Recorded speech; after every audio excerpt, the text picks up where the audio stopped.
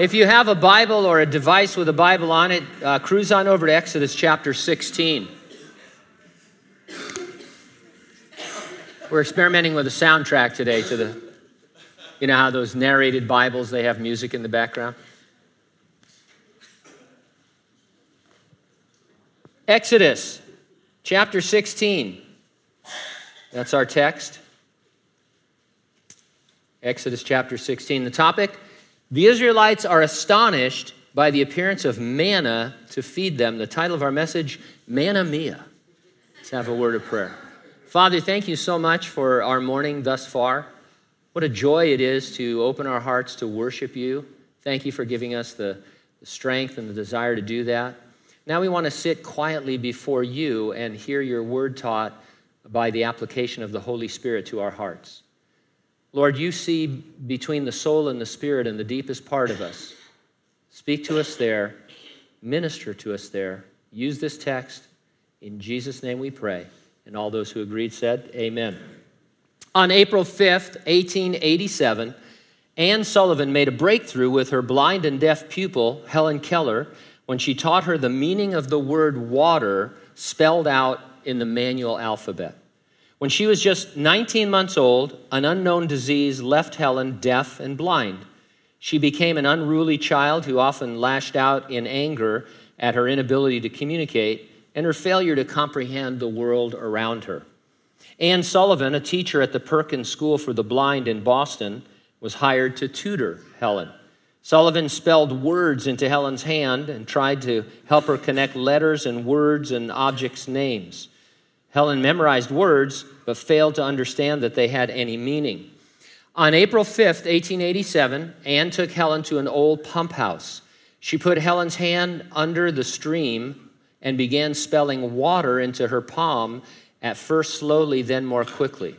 In a breakthrough moment, Helen suddenly understood that everything had a name. She would later write in her biography, as the cool stream gushed over one hand, she spelled into the other the word water, first slowly, then more rapidly. I stood still, my whole attention fixed upon the motions of her fingers. Suddenly, I felt a misty consciousness as of something forgotten, a thrill of returning thought, and somehow the mystery of language was revealed to me. I knew then that water meant the wonderful, cool something that was flowing over my hand. That living word awakened my soul, gave it light, hope, joy, set it free. Now, Anne Sullivan broke through to Helen Keller. I suggest to you that God needed to break through to the Israelites. There were things about his nature that they just had not yet comprehended. Think about it. Moses appeared before Pharaoh to speak for God, saying, "Let my people go." The Israelites witnessed God perform 10 signs. He turned water into blood. He multiplied frogs. He multiplied lice. He multiplied flies. He diseased livestock. He brought boils upon men and animals. Hail fell, killing all that were in the open fields. He brought a plague of locusts, and there was oppressive darkness for 3 days. At the last, the angel of the Lord killed the firstborn who were not covered by the blood of a sacrificed lamb. This series of plagues upon Egypt was followed by the parting and the unparting of the Red Sea, which drowned the entire Egyptian army. If you're trying to communicate omnipotence, you've certainly succeeded. But what about other attributes like, as we read in Psalm 103, merciful and gracious, slow to anger, and abounding in mercy? Providing bread from heaven to a hungry people is going to be an object lesson in those attributes of God. And it doesn't end with providing bread in the wilderness for Israel. Bread from heaven is a favorite theme of Jesus in order to convey his mission as Savior of the world. He said of himself, "I am the bread of life, and I am the living bread that came down from heaven." He identified the bread that we're going to read about today, the manna, as foreshadowing and pointing to him in a very wonderful spiritual sense. And so let's think about our daily bread as we work through the story about the manna. I'll organize my comments around 2 points. Number 1, daily bread is your sustenance as you journey homeward. And number 2, daily bread is your testimony as you journey homeward. Let's take a look at our sustenance first in verses 1 through 31. Bruce Wayne of Tiffin, Ohio, not Bruce Wayne of Gotham City, set his sights on crushing the previous record of 425 consecutive days of eating at Chipotle. He surpassed the record December 30th, 2017. The January article I read indicated he was going to continue eating at Chipotle indefinitely. Could you eat at the same place every day? Let's take it farther. What about eating the same meal every day? The truth is, I could eat spaghetti every day. There's no doubt in my mind I could do that. When I was a kid, a young child, it was imprinted on me because my dad had a failed Italian restaurant, and we did eat spaghetti every day. Because when your Italian restaurant fails, what you have left over is a lot of pasta and a lot of marinara sauce. And I got pretty acclimated to pasta back then, but I could do it. In fact, I want to do it, and I have to stop myself. But believe it or not, it is somewhat trendy to eat the same food every day. Celebrities like Jennifer Garner and Eva Mendes claim to eat the same foods every day. Regular people are claiming extreme weight loss while maintaining their health by eating the same foods every day. And the added benefit is that you save hundreds of dollars because your pantry is so small. You only have to buy the same thing over and over again. Now, the Israelites were about to be introduced to a new food, a new diet, really, that they would eat every day for the next 40 years. Manna would be their staple. By the way, I have to share this with you. Rabbinical literature claims that manna produced no waste, quote, encapsulating its eaters' nutritional needs so precisely that after the body absorbed what it needed, there was nothing left. None of them needed to answer nature's call for 40 years. I don't know now that's not in the Bible, that's rabbinical literature, but I'm all for that. Give me that all day, I'll say. Verse 1, and they journeyed from Elim, and all the congregation of the children of Israel came to the wilderness of Sin, which is between Elim and Sinai, on the 15th day of the second month, after they had departed from the land of Egypt. Whatever food they had brought with them into the wilderness, it was now 6 weeks into their journey. Provisions were depleted. Then the whole congregation of the children of Israel complained against Moses and Aaron in the wilderness. Psalm 133 says, behold how good and how pleasant it is for brethren to dwell together in unity. The Israelites were definitely united, but it certainly wasn't good and pleasant in this situation. Theirs was a unity that caused division. Now, it may seem obvious, but I'll say it anyway. Don't join others in unity that causes division. Ephesians 4:3 exhorts us, make every effort to keep the unity of the Spirit through the bond of peace. Sometimes unity and peace are more important than having our own way in a situation.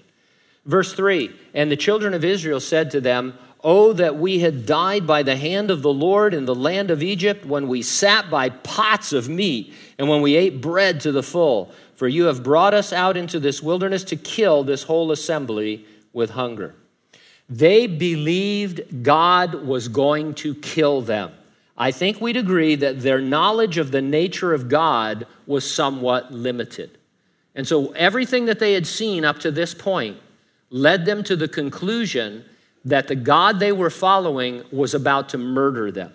Now, since they believed God was going to kill them, they thought they'd have been better off dying in Egypt. At least there, they would have gotten a last meal. What would you choose as your last meal? While you're thinking, here are a few of the last meals death row inmates requested. 2009, Bobby Wayne Woods requested 2 chicken fried steaks, 2 fried chicken breasts, 3 pork chops, 2 burgers, 4 slices of bread, a half pound of French fried potatoes, half pound of onion rings, chocolate cake, 2 pitchers of milk. It's like what they give you on Survivor when you win the challenge, and then you're sad about it afterwards. In 1982, Velma Barfield requested cheese doodles and a Coke. In 1963, Victor Fagur requested a single olive. No one knows what that's about. In 1990, James Edward Smith requested dirt in order to perform a voodoo ritual.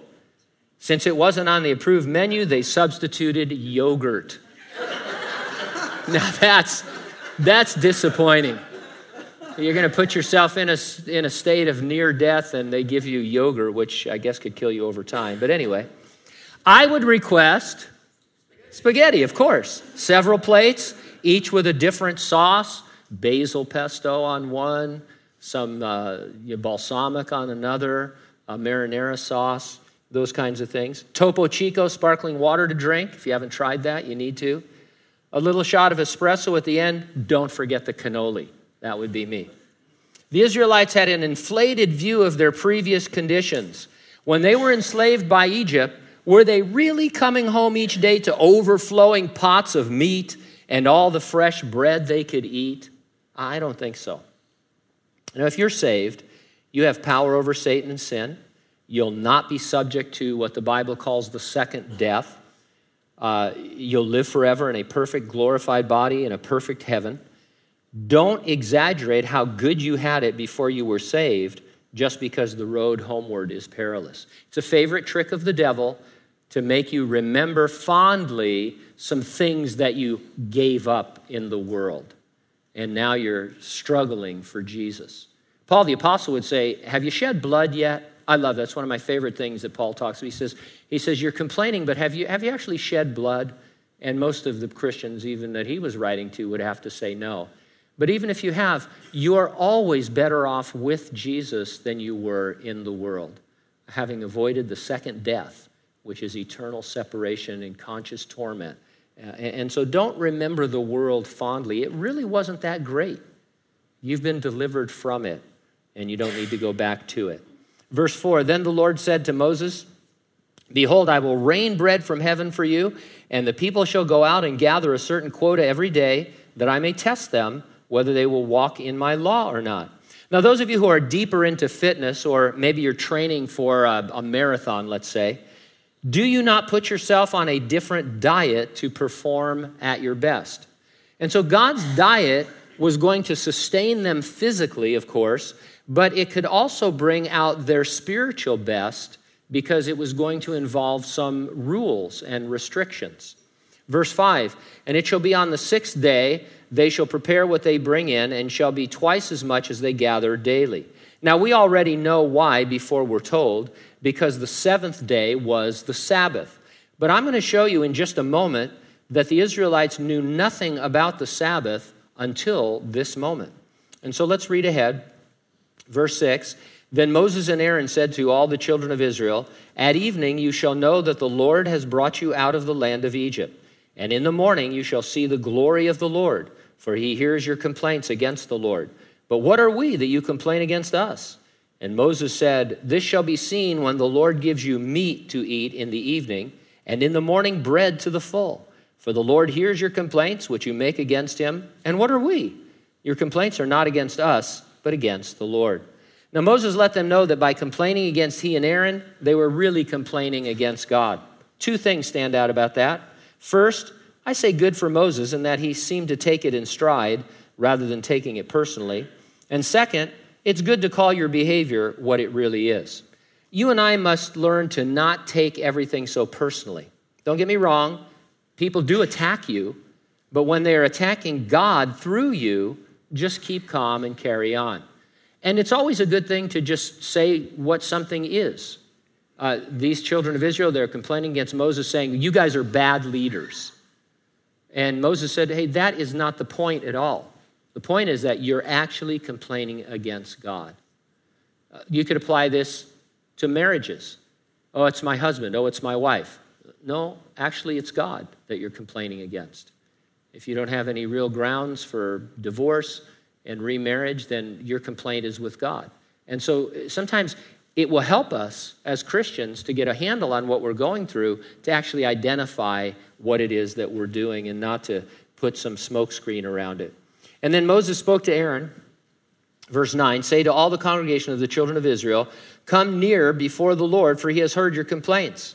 Now it came to pass as Aaron spoke to the whole congregation of the children of Israel, that they looked toward the wilderness, and behold, the glory of the Lord appeared in the cloud. The pillar of cloud by day and by fire by night was guiding them. It was that visible manifestation of God. From this day forward, it would always be cloudy with a chance of breadfall, because that was going to happen for the next 40 years. Verse 11, and the Lord spoke to Moses, saying, I have heard the complaints of the children of Israel. Speak to them, saying, at twilight you shall eat meat, and in the morning you shall be filled with bread, and you shall know that I am the Lord your God. Now, this is fascinating to me. I want you to notice that even though what they did was wrong, we could call it sin, even though it was a complaint, God gave them what they asked for. He gave them much more than they asked for in a way that would help them grow if they received it. Contrary to our way of thinking, God can bless when you are disobedient, and he can withhold when you are obedient. We have the sort of an innate understanding that if somebody does something wrong, they should be punished, and if they do something right, they should be rewarded. And then we enter into the Christian life, and you find mercifully, sometimes you do what is wrong, and God still blesses you. It's grace. And it's a wonderful thing. We don't sin that grace might abound. It's not an excuse. We don't say, well, I don't care about what I'm going to do because God will bless me anyway. That's not the point. But the point is, and it's a real point, God can bless you during your times of disobedience. And it's also true that when you're really walking with God, you're strong with the Lord, your devotions, you're going to church, you're serving, you're struggling with sin, not in any habitual sin, that many times you find that your life is imperiled. And you're thinking, Lord, why aren't you blessing me? And the Lord in that situation says, my grace is sufficient for you. And so God has sufficient grace when you're blowing it. And like he told the Apostle Paul when he prayed that the thorn in his flesh would be removed, he has sufficient grace when you are having a trial. And so this is a great study in grace. And entering into that dimension of the relationship that we have with the Lord. And remember, what we're doing here is we're seeing that God is using this episode to reveal new things about himself to the children of Israel that they hadn't seen before. They'd seen him do 10 mighty plagues. They'd seen him destroy the Egyptian army. And it led them to a point in their thinking that he was going to kill them. And so now he is trying to write in their hands, as it were, and get them to understand other things about him. Verse 13, so it was that quail came up at evening and covered the camp, and in the morning the dew lay all around the camp. Now they were going to get quail one more time after this. This kind of reads like a last meal of meat before they went on the manna diet. Those of you who diet, again, not making fun of you, I've dieted before, you always have that last meal, right? It's like, I'm going to start, I know how many times people have said to me, or I've heard it said, well, I'm going to start my diet tomorrow. And seriously, they mean it. Tomorrow morning, Monday, I'm going to get up and do Atkins or South Beach or, Weight Watchers or whatever. And that's why right now we're headed to Figaro's, because I'm just going to chow down like crazy. I'm going to bloat myself out. They're going to have to float me out of that place. And then tomorrow, everything will start new. And so that's what God says here. Here's some meat. Get your fill of meat, because tomorrow starts the manna regimen. And so verse 14, and when the layer of dew lifted, there on the surface of the wilderness was a small round substance as fine as frost on the ground. So when the children of Israel saw it, they said to one another, what is it? For they did not know what it was. The word manna means, what is it? It reminds me of It's It ice cream. Have you guys had It's It? You know what I'm talking about? Here's the story. In 1928, George Whitney placed a scoop of creamy vanilla ice cream between two freshly baked large old-fashioned oatmeal cookies. Then he dipped the sandwich into fine dark chocolate. The delicious combination of savory sweetness was declared by all to be it. People just say, man, that's it. And that's the name. It's it. So manna, what is it? So when the children of Israel saw it, they said to one another, what is it? They did not know what it was. And Moses said to them, this is the bread which the Lord has given you to eat. Now we're going to be told in verse 31, it was like coriander seed, white, and the taste of it was like wafers made with honey. Numbers chapter 11 states that manna's appearance was like bdellium, which is a resin. And Psalm 78 refers to manna as grain from heaven, and the next verse calls it the bread of angels. And so we get a little bit of description about manna. Then in verse 16, this is the thing which the Lord has commanded. Let every man gather it according to each one's need, 1 omer for each person, according to the number of persons. Let every man take for those who are in his tent. If you don't know what an omer is, drop down to verse 36. An omer is 1/10 of an ephah. And so now you've got that under your belt. I want to make up one of those magnetic signs that gives Jewish measurements. You know how you have ounces to kilogram, or whatever it is on your, because I can't do the math. But we do one in Hebrew. Here's a quote about the omer that this makes it even clearer, I'm sure. In traditional Jewish standards of measurement, the omer is equivalent to the capacity of 43 eggs, or what is also known as 1/10 of an ephah. In a dry weight, the omer weighed between 1.5 and 1.7 kilograms, and so it's about 60 ounces if I'm doing my math correctly. So it's the volume of about 43 eggs. If you had something that you could put 43 eggs in. See, then I always think, whose eggs? Ostrich eggs, quail eggs, duck eggs? I mean, what kind of egg? And this is where you get into haggling in the marketplace, right? You can, hey, I'll take an omer, and a guy comes out with something like this. You go, wait a minute. You can't get 43 eggs. And oh, yes, you can if they're lizard eggs, and stuff. So anyway, then the children of Israel did so and gathered, some more, some less. So when they measured it by omers, he who gathered much had nothing left over, and he who gathered little had no lack. Every man had gathered according to each one's need. This is a miracle within the miracle. Whatever quantity you gathered, when you measured it in your tent, you found that you had just as many omers as you needed for the consumption of your family. So if you thought you had more, you didn't. If you thought you had too little, you didn't. It all kind of worked itself out while you were weighing it out. Verse 19, and Moses said, let no one leave any of it till morning. Notwithstanding, they did not heed Moses. Some of them left part of it until morning, and it bred worms and it stank. Moses was very angry with them. Now, Moses could be cranky. Even though he was, and I quote, very meek above all the men which are upon the face of the earth, his temper would eventually get him into trouble. Now, this passage isn't really teaching this, but you should not overlook what you consider to be small sins because they can suddenly overtake you. Guys, I'll talk to you because we will understand this. You really can't use as an excuse, that's the way I am. That's the problem. The way you are is the problem. And so Moses couldn't say, well, that's the way I am. I get angry every now and then, but, I'm the meekest man that ever lived. He's going to get so angry towards the end of his life here that God's going to say, hey, you ruined some things, and I can't let you go into the promised land. And so whatever it is you would say to me today, and I to you, hey, that's the way I am, that's the way God wants to work on you. He wants to change that.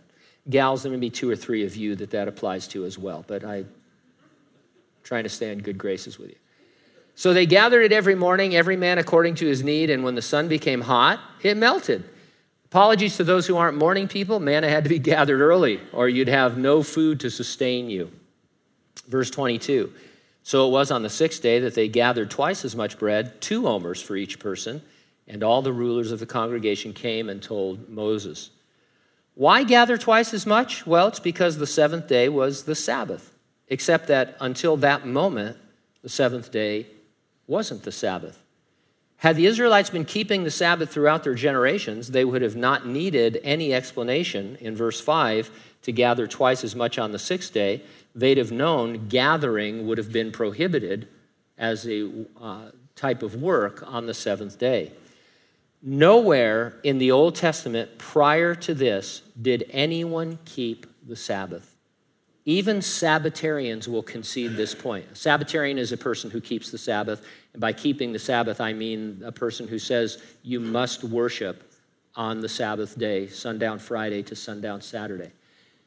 Honest Sabbatarians will admit that the Bible does not teach anywhere before this that you must keep the Sabbath.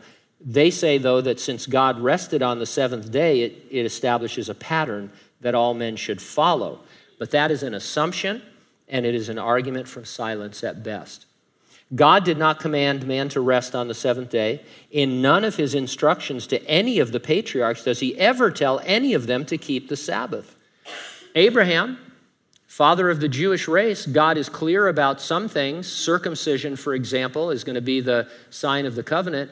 He never mentions at all to Abraham that he should keep the Sabbath. Never talks about the seventh day at all with him or any of the other patriarchs. Nothing about the Sabbath, not until this Exodus. So verse 23, he said to them, this is what the Lord has said. Tomorrow is a Sabbath rest, a holy Sabbath to the Lord.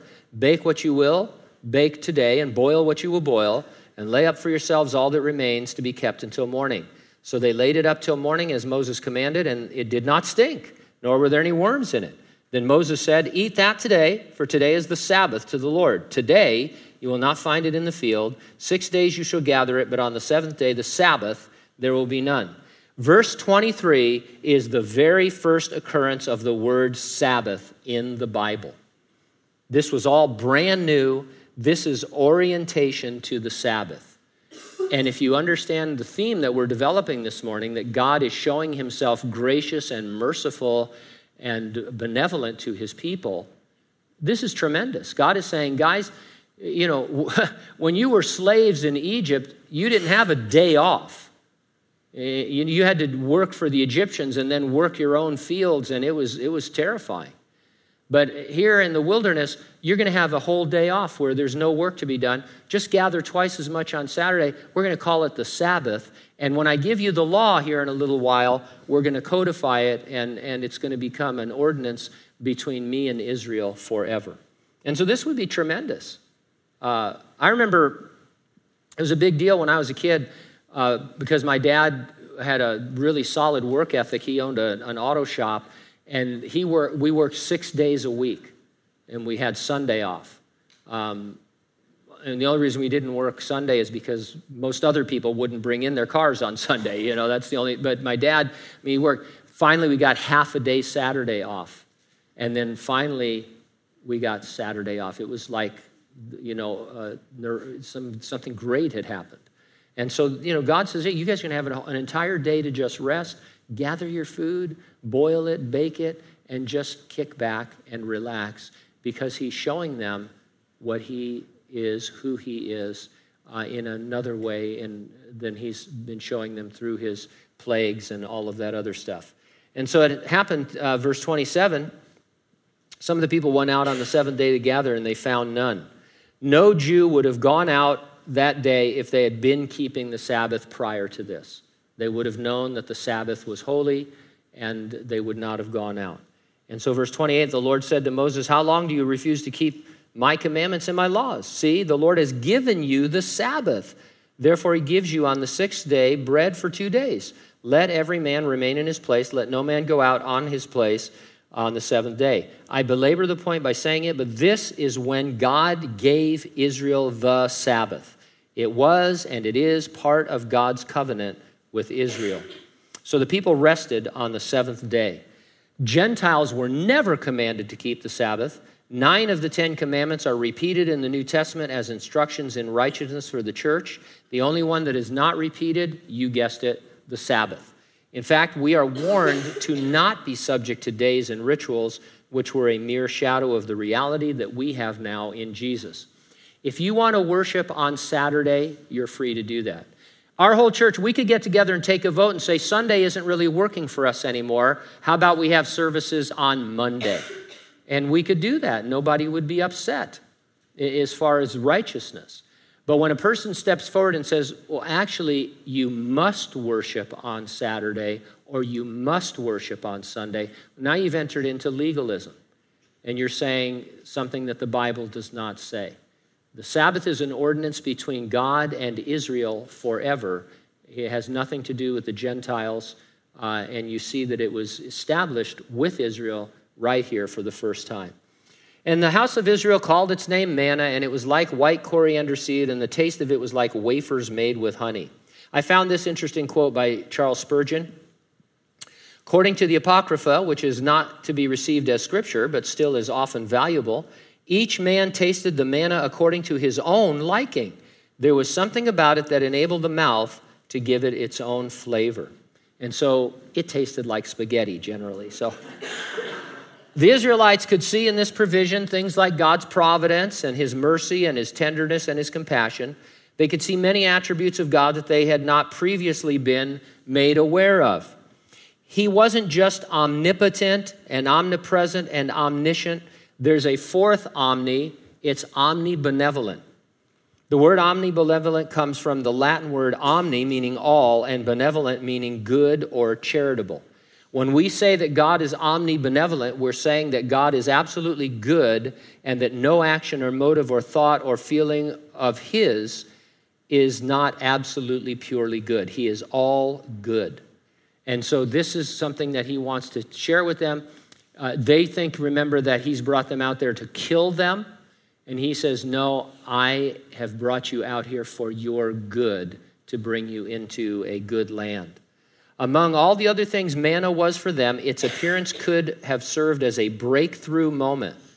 Hopefully, you and I have had such moments when you are overwhelmed by the grace of God. Verse 32 through 36, your bread is a testimony as you journey homeward.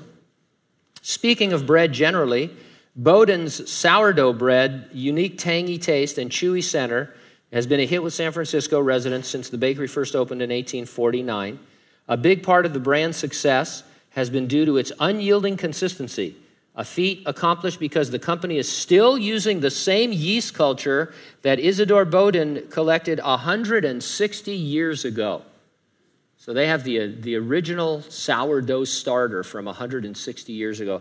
It's a running joke among pensieros that all sourdough bread everywhere has molecules from the Garden of Eden. It all comes from that initial starter. But it's kind of, in San Francisco, it does come from a 160-year-old starter. Now, manna wouldn't last overnight unless it was sixth-day manna. But one particular manna was going to be placed in the Ark of the Covenant and would be there for centuries as a testimony. So verse 32, then Moses said, this is the thing which the Lord has commanded. Fill an omer with it to be kept for your generations, that they may see the bread which I fed you in the wilderness when I brought you out of the land of Egypt. And Moses said to Aaron, take a pot and put an omer of manna in it. Lay it up before the Lord to be kept for your generations. As the Lord commanded Moses, so Aaron laid it up before the testimony to be kept. Now, the testimony here seems to be a reference either to the Ark of the Covenant or to the entire tabernacle that housed the Ark and the other symbolic furnishings. The tabernacle plans had not yet been given, so this is commentary by Moses on something that would occur. Once they had the tabernacle, they were to put an omer of manna in a jar inside the Ark of the Covenant. And he said it is a testimony about what God did to sustain the Israelites. Verse 35, and the children of Israel ate manna 40 years until they came to an inhabited land. They ate manna until they came to the border of the land of Canaan. Now that's a long time to eat something that isn't spaghetti. It reminds me of the lembas bread of the elves in the Tolkien stories. At one point, Frodo in the Two Towers asked Sam for an inventory of their provisions, and Sam says, look, lembas bread, and oh, more lembas bread. But actually, it's a tremendous resource because just a tiny bit of it will keep a man going for days and days and days. Of course, the hobbits eat it by the pound. They're just hungry all the time for breakfast and second breakfast and all that kind of stuff. But it's probably something Tolkien got from the idea of manna in the Old Testament. Now, the Israelites did have different ways of preparing manna. We read earlier it could be baked or boiled. Manna recipes were made famous by Keith Green in his song, So You Want to Go Back to Egypt. Remember that song? How many of you are familiar with Keith Green, the Christian artist? You need to, if you've never listened to Keith Green, you need to. He had this song, So You Want to Go Back to Egypt, and he spoke about manna waffles, manna burgers, manna bagels, filet of manna, manna patty, and banana bread. Banana bread is my favorite. I can hardly pronounce it, but it must be something great. Their food was part of their testimony. Your food is part of your testimony because Jesus is your spiritual manna. Just as God provided manna to the Israelites to save them from starvation, he has provided Jesus Christ for salvation. The manna temporarily saved the Israelites from physical death. The spiritual manna permanently saves us from eternal death. Jesus said, your fathers ate the manna in the wilderness and they died. Speaking of himself, he said, this is the bread that comes down from heaven so that one may eat of it and not die. And so it was a picture, a foreshadowing that the Jews could look at and say, oh, the manna that came down from heaven every day. Jesus came down from heaven to earth and is the spiritual food that saves us not from starvation, but unto salvation. When you and I live according to God's word, when it is our standard of measure, our absolute rule of life, it gives the world a testimony that man shall not live by bread alone, but by every word that proceeds from the mouth of God.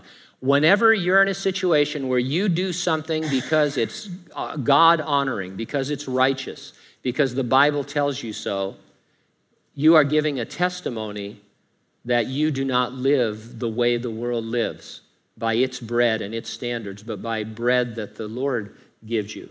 Like Jesus, we show we have food to eat of which the non-believer does not know, our food being to do the will of God. And so whether your go-to meal is spaghetti or something else, Jesus is your go-to for spiritual sustenance. When his word is your standard, when you do his will, you give testimony to his grace. Your testimony can strengthen other believers, and it can challenge non-believers by showing he who believes in Jesus has everlasting life. That is another phrase that Jesus spoke in that passage about the bread from heaven. He says ultimately it is missional in that it preaches Christ. And so when you and I live for the Lord, just the basic Christian life, we're living by a bread that the world doesn't have, and we're showing them that there's a spiritual nutrition that they lack. Adopt and maintain a word-based diet. Someone asks you how you eat, tell them you're a manna eater. Let's have a word of prayer.